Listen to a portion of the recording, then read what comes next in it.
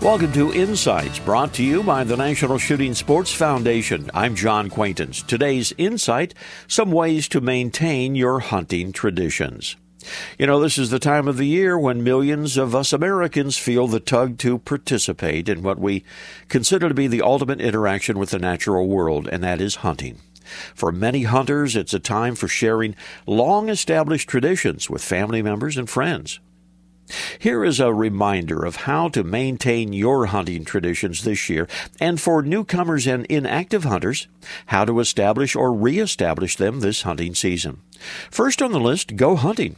Yeah, it sounds simple, but the activity itself, whether you are successful or not, is a senses-heightening, fulfilling experience.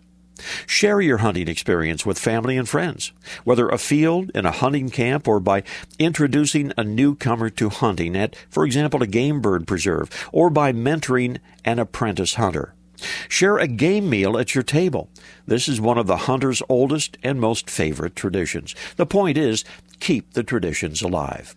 Visit us on the web at nssf.org/insights. Lots of information about the shooting sports and a chance to win a $500 shopping spree in NSSF's 50th anniversary sweepstakes.